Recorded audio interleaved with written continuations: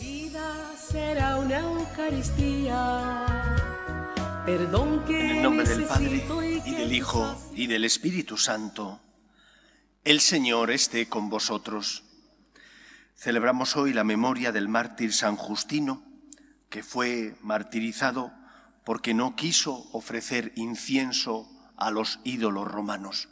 Vamos a prepararnos para celebrar la Eucaristía como hacemos siempre, reconociendo que somos pecadores. Yo confieso ante Dios Todopoderoso y ante vosotros, hermanos, que he pecado mucho de pensamiento, palabra, obra y omisión, por mi culpa, por mi gran culpa. Por eso ruego a Santa María, siempre Virgen, a los ángeles, a los santos y a vosotros, hermanos, que intercedáis por mí ante Dios nuestro Señor. Dios Todopoderoso tenga misericordia de nosotros, perdone nuestros pecados y nos lleve a la vida eterna. Señor, ten piedad. Cristo, ten piedad. Señor, ten piedad. Oremos. Señor, tú que has enseñado a San Justino a encontrar en la locura de la cruz la incomparable sabiduría de Cristo, concédenos por intercesión de tu mártir la gracia de alejar los errores que nos cercan y de mantenernos firmes en la fe. Por Jesucristo nuestro Señor. Lectura del libro de Tobit. Yo, Tobit, la noche de Pentecostés, cuando hube enterrado el cadáver, después del baño fui al patio y me tumbé junto a la tapia, con la cara destapada porque hacía calor. Yo no sabía que en la tapia, encima de mí, había un nido de gorriones. Su excremento caliente me cayó en los ojos y se me formaron nubes. Fui a los médicos a que me curaran, pero cuantos más ungüentos me daban, más vista perdía, hasta que quedé completamente ciego. Estuve sin vista 4 años. Todos mis parientes se apenaron por mi desgracia y Ajicar me cuidó 2 años, hasta que marchó a Elimaída. En aquella situación, mi mujer Ana se puso a hacer labores para ganar dinero. Los clientes le daban el importe cuando les llevaba la labor terminada. El 7 de marzo, al acabar una pieza y mandársela a los clientes, estos le dieron el importe íntegro y le regalaron un cabrito para que lo trajese a casa. Cuando llegó, el cabrito empezó a balar. Yo llamé a mi mujer y le dije: «¿De dónde viene ese cabrito? No será robado. Devuélveselo al dueño, que no podemos comer nada robado». Ana me respondió: «Me lo han dado de propina, además de la paga». Pero yo no le creía y, abochornado por su acción, insistí en que se le devolviera al dueño. Entonces me replicó: «¿Y dónde están tus limosnas? ¿Dónde están tus obras de caridad? Ya ves lo que te pasa». Palabra de Dios. Te alabamos, Señor. El corazón del justo está firme en el Señor. El corazón del justo está firme en el Señor. Dichoso quien teme al Señor y ama de corazón sus mandatos. Su linaje será poderoso en la tierra, la descendencia del justo será bendita. El corazón del justo está firme en el Señor.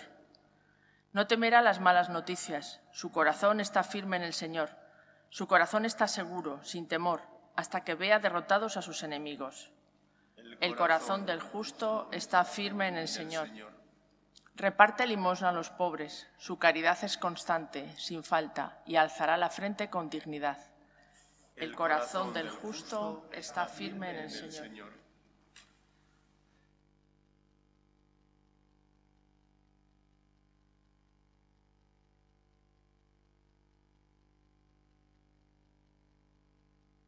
El Señor esté con vosotros.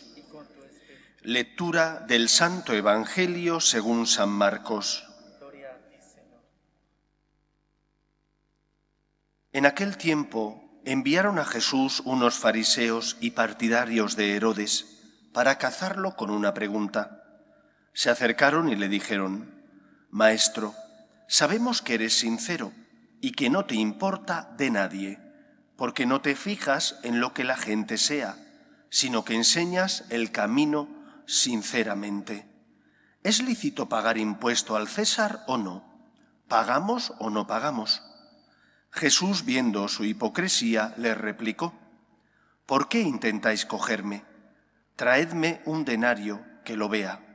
Se lo trajeron y él les preguntó: ¿de quién es esta cara y esta inscripción? Le contestaron: del César. Él les replicó: lo que es del César, pagádselo al César; lo que es de Dios, a Dios. Y se quedaron admirados. Palabra del Señor. La Iglesia siempre ha visto en este Evangelio, y por lo tanto en esta enseñanza de Cristo, ha visto las directrices que tiene que seguir en su relación con las cosas del mundo. Hay dos planos: el plano profano de las cosas y el plano religioso, el plano político-civil y el plano eclesiástico. ¿Cómo tenemos que relacionarnos? ¿Hay independencia entre ambos planos? Es decir, lo profano no tiene que mirar a lo religioso, ni lo religioso tiene que intentar iluminar lo profano. ¿Hay, por tanto, independencia de un plano con el otro? Estas palabras de Cristo nos ayudan a encontrar equilibrio. Y el equilibrio que Jesús nos da nos dice que Dios es el creador de todo. Él es el hacedor. Y por lo tanto el Señor, cuando crea la creación como Él es y pone unas normas en la obra creada para que esa obra creada pueda desarrollarse y funcionar justamente. Es como un relojero cuando hace el reloj, pues pone los mecanismos necesarios para que el reloj, si es bueno, dé la hora y no se retrase. Si no es de tanta calidad, porque el mecanismo no es bueno y es deficiente, pues a lo mejor va cogiendo retraso con el paso de las horas y de los días. Dios, que nos ama, puso en la obra que Él creó unas normas para que esa obra funcionara adecuadamente. Y nadie duda que hay unas normas biológicas, unas normas físicas. Es evidente. La ley de la gravedad, las distintas leyes físicas que hacen que nuestro mundo funcione bien. Si las respetamos, nuestro mundo se encuentra en equilibrio. Si no las respetamos, nuestro mundo entra en crisis y por lo tanto tenemos el calentamiento global y tantas otras cosas negativas que son fruto de un mal uso de los bienes de este mundo. Dios, por tanto, crea y porque ama, pone una ley en su obra creada. Y esas leyes son leyes físicas, biológicas y también leyes morales. Lo que Cristo nos está indicando con este dad al César lo que es del César, no es que hay una independencia absoluta de un plano con el otro, sino que al contrario hay una justa autonomía. Y por lo tanto, no se puede pretender que lo profano inunde lo sagrado y que lo sagrado inunde lo profano. Hay una justa autonomía. Pero esa justa autonomía no significa independencia radical. Es decir, ¿tiene algo que ver Dios en las leyes que se aprueban en nuestros parlamentos? Si uno piensa que lo que hay es independencia y que cada uno tiene derecho a hacer lo que quiera y que por lo tanto un parlamento puede aprobar legalmente y justamente las normas que la mayoría acepte, que la mayoría apruebe, entonces Dios no tiene nada que decir ahí. ¿Por qué? Porque el ser humano es independiente. Pero la realidad es que no es independiente. Es autónomo, en el sentido de que el Papa, los obispos, no pueden imponer que se aprueben unas leyes en un parlamento. ¿Qué tiene que decir el Papa Francisco sobre si hay que invertir más o menos en el desarrollo de la España rural? Pues ahí el Papa Francisco no se tiene que meter. Pero sí se tiene que meter en la moralidad de las leyes. Porque dad al César lo que es del César y a Dios lo que es de Dios, nos indica, en primer lugar, si Dios es el Señor, las normas que los parlamentos aprueben tienen que respetar la ley moral natural y la ley moral revelada. Habiendo una justa autonomía, tiene que Dios iluminar las conciencias de las personas y, por lo tanto, no toda ley aprobada legalmente en un parlamento, si no respeta la ley moral natural y revelada, es justa. Por ejemplo, la ley que permite el aborto o la ley que pueda permitir la eutanasia, como en España ya se ha aprobado, o la ley del mal llamado matrimonio homosexual. Son leyes justas, no son justas, son legales porque han sido aprobadas en un parlamento con la mayoría de los parlamentarios, el voto a favor de la mayoría de los parlamentarios, pero son inmorales porque van en contra, por una parte, de la ley natural y por otra parte, de la ley moral revelada. Hay una justa autonomía, pero no independencia, de manera que Dios, que es el creador de todo, tiene que iluminar también las conciencias de las personas. Cuando Cristo es preguntado, Él vive en un ambiente religioso, donde lo religioso inunda también lo civil, que es el pueblo judío. Quizás hoy la pregunta debería ser distinta. ¿Estamos dándole no al César, sino a Dios lo que le corresponde a Dios?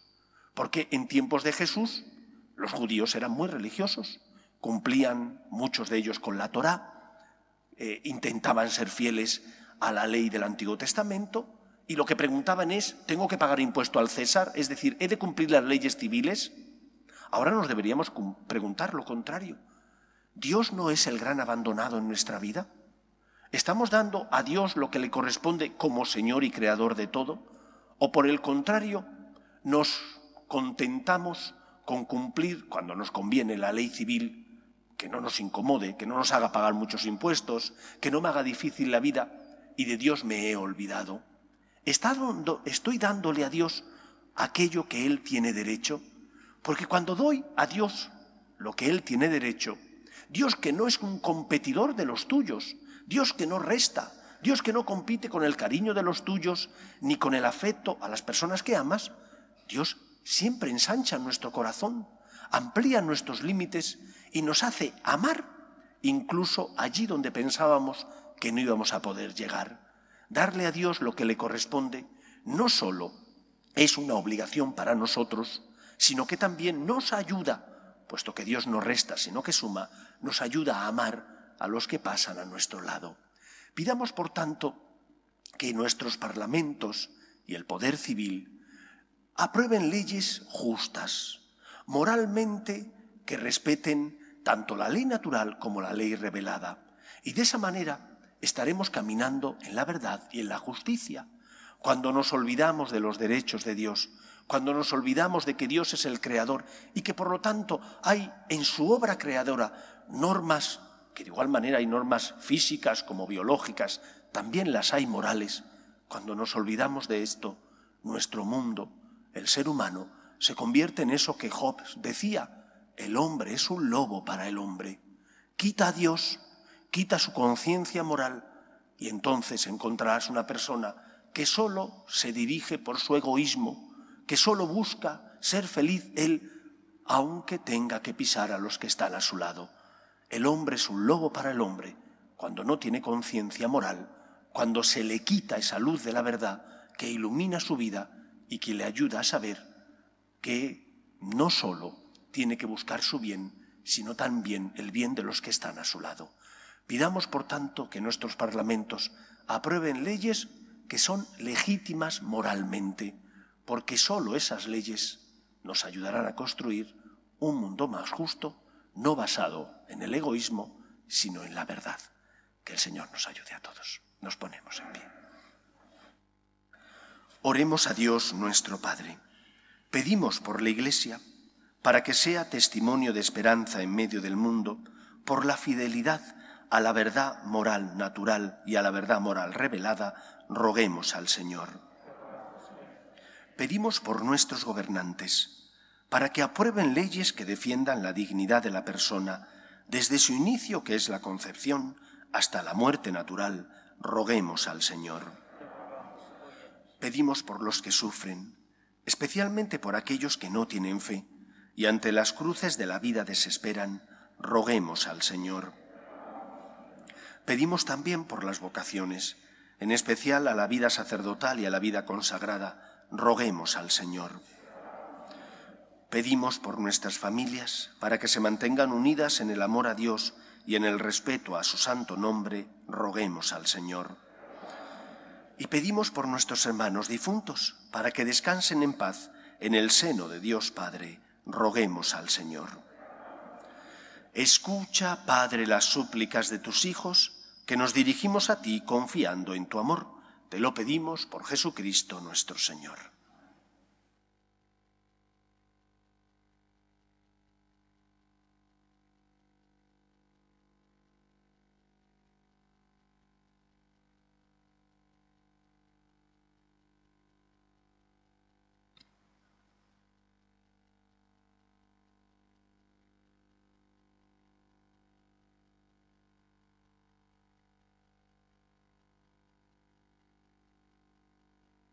Bendito seas, Señor, Dios del universo, por este pan, fruto de la tierra y del trabajo del hombre, que recibimos de tu generosidad y ahora te presentamos.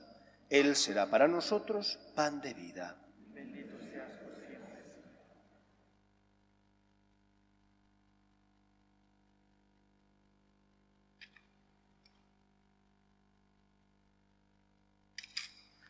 Bendito seas, Señor, Dios del universo, por este vino, fruto de la vid y del trabajo del hombre, que recibimos de tu generosidad y ahora te presentamos. Él será para nosotros bebida de salvación. Bendito seas por siempre, Señor.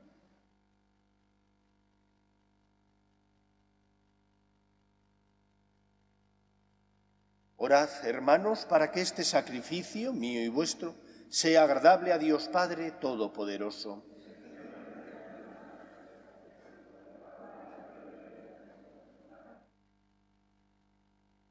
Concédenos, Señor, celebrar dignamente estos misterios que defendió San Justino con firme valentía. Por Jesucristo nuestro Señor. El Señor esté con vosotros. Con tu espíritu Levantemos el corazón. lo tenemos levantado hacia el Señor. Demos gracias al Señor nuestro Dios. Es justo y necesario. En verdad es justo y necesario, es nuestro deber y salvación, darte gracias siempre y en todo lugar, Señor Padre Santo, Dios Todopoderoso y Eterno, porque la sangre del glorioso mártir San Justino, derramada como la de Cristo para confesar tu nombre, manifiesta las maravillas de tu poder. Pues en su martirio, Señor, has sacado fuerza de lo débil, haciendo de la fragilidad tu propio testimonio por Cristo Señor nuestro. Por eso, con los ángeles y los santos, te alabamos diciendo sin cesar: Santo, Santo, Santo es el Señor, Dios del universo. Llenos están el cielo y la tierra de tu gloria. Hosana en el cielo. Bendito el que viene en nombre del Señor. Hosana en el cielo. Santo eres en verdad, Señor, fuente de toda santidad.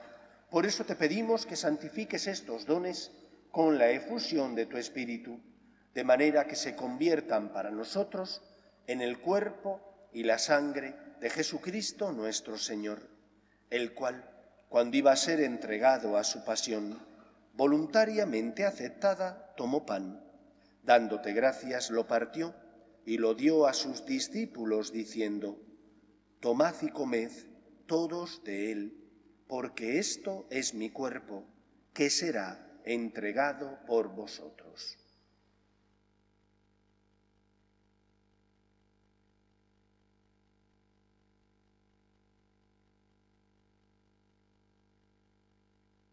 Del mismo modo, acabada la cena, tomó el cáliz y, dándote gracias de nuevo, lo pasó a sus discípulos, diciendo: Tomad y bebed todos de él, porque este es el cáliz de mi sangre, sangre de la alianza nueva y eterna, que será derramada por vosotros y por muchos para el perdón de los pecados. Haced esto en conmemoración mía.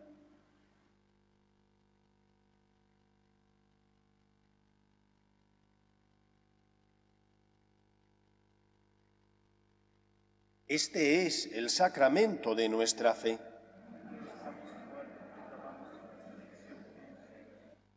Así pues, Padre, al celebrar ahora el memorial de la muerte y resurrección de tu Hijo, te ofrecemos el pan de vida y el cáliz de salvación, y te damos gracias porque nos haces dignos de servirte en tu presencia.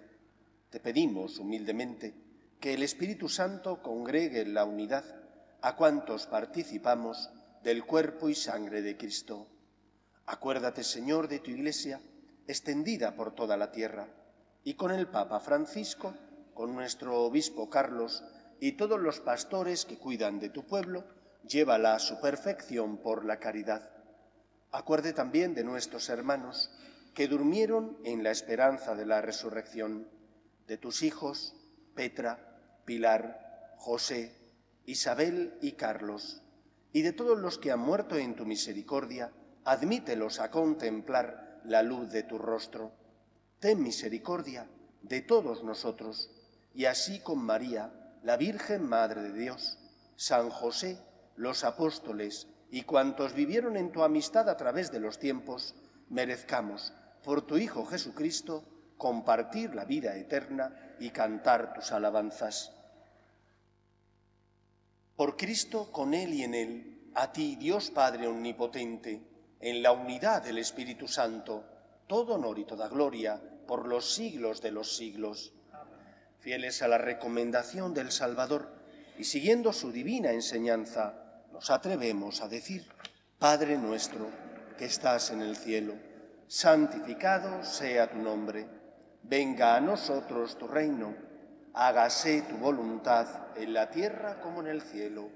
Danos hoy nuestro pan de cada día. Perdona nuestras ofensas, como también nosotros perdonamos a los que nos ofenden. No nos dejes caer en la tentación y líbranos del mal. Líbranos de todos los males, Señor, y concédenos la paz en nuestros días, para que, ayudados por tu misericordia, vivamos siempre libres de pecado y protegidos de toda perturbación, mientras esperamos la gloriosa venida de nuestro Salvador Jesucristo. Señor Jesucristo, que dijiste a tus apóstoles: la paz os dejo, mi paz os doy, no tengas en cuenta nuestros pecados, sino la fe de tu Iglesia, y conforme a tu palabra concédele la paz y la unidad.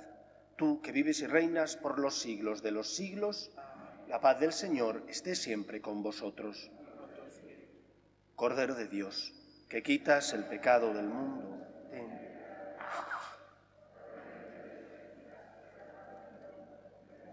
Nosotros. Cordero de Dios, que quitas el pecado del mundo, danos la paz.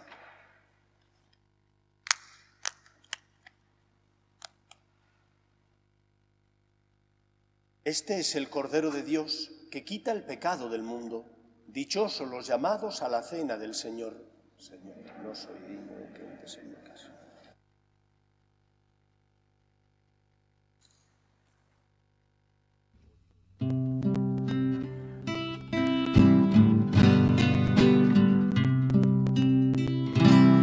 Acerquémonos todos al altar, que es la mesa fraterna del amor, pues siempre que comemos de este pan, recordamos la Pascua del Señor. Pues siempre que comemos de este pan, recordamos la Pascua del Señor.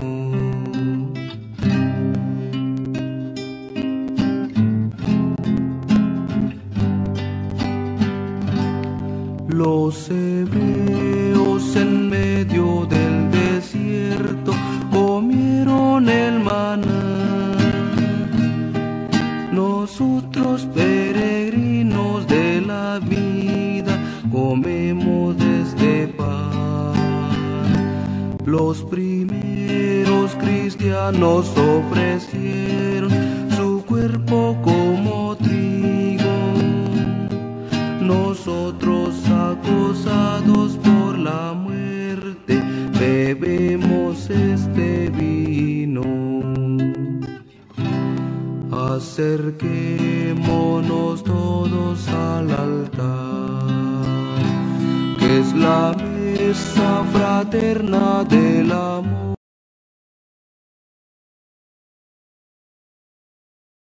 Comunión espiritual.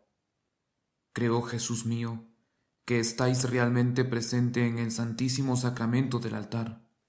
Os amo sobre todas las cosas y deseo recibiros dentro de mi alma. Pero como ahora no puedo recibiros sacramentado, venid a lo menos espiritualmente a mi corazón. Y como si ya os hubiese recibido, os abrazo y me uno del todo a vos. Señor, no permitáis que me aparte de vos. Amén.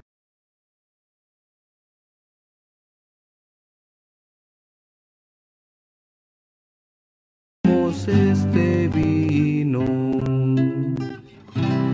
acerquémonos todos al altar, que es la mesa fraterna del amor. Pues siempre que comemos de este pan, recordamos la Pascua del Señor. Pues siempre que comemos de este pan, recordamos la Pascua del Señor. Como Cristo hecho pan de cada día se ofrece en el altar, nosotros entregados al hermano comemos este pan. Como el cuerpo de Cristo es su...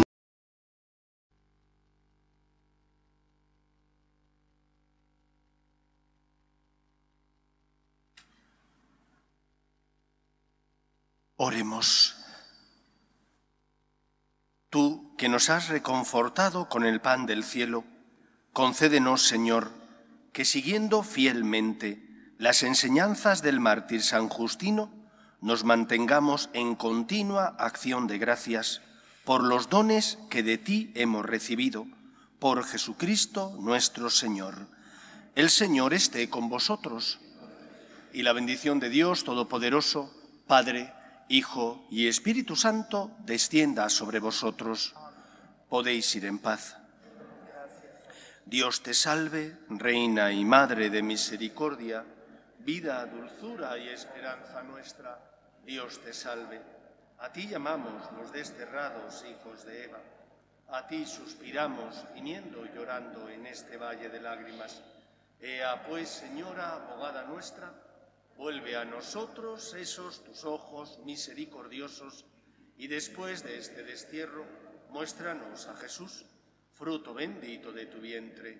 Oh clementísima, oh piadosa, oh dulce y siempre Virgen María, ruega por nosotros, Santa Madre de Dios, para que seamos dignos de alcanzar las promesas de nuestro Señor Jesucristo.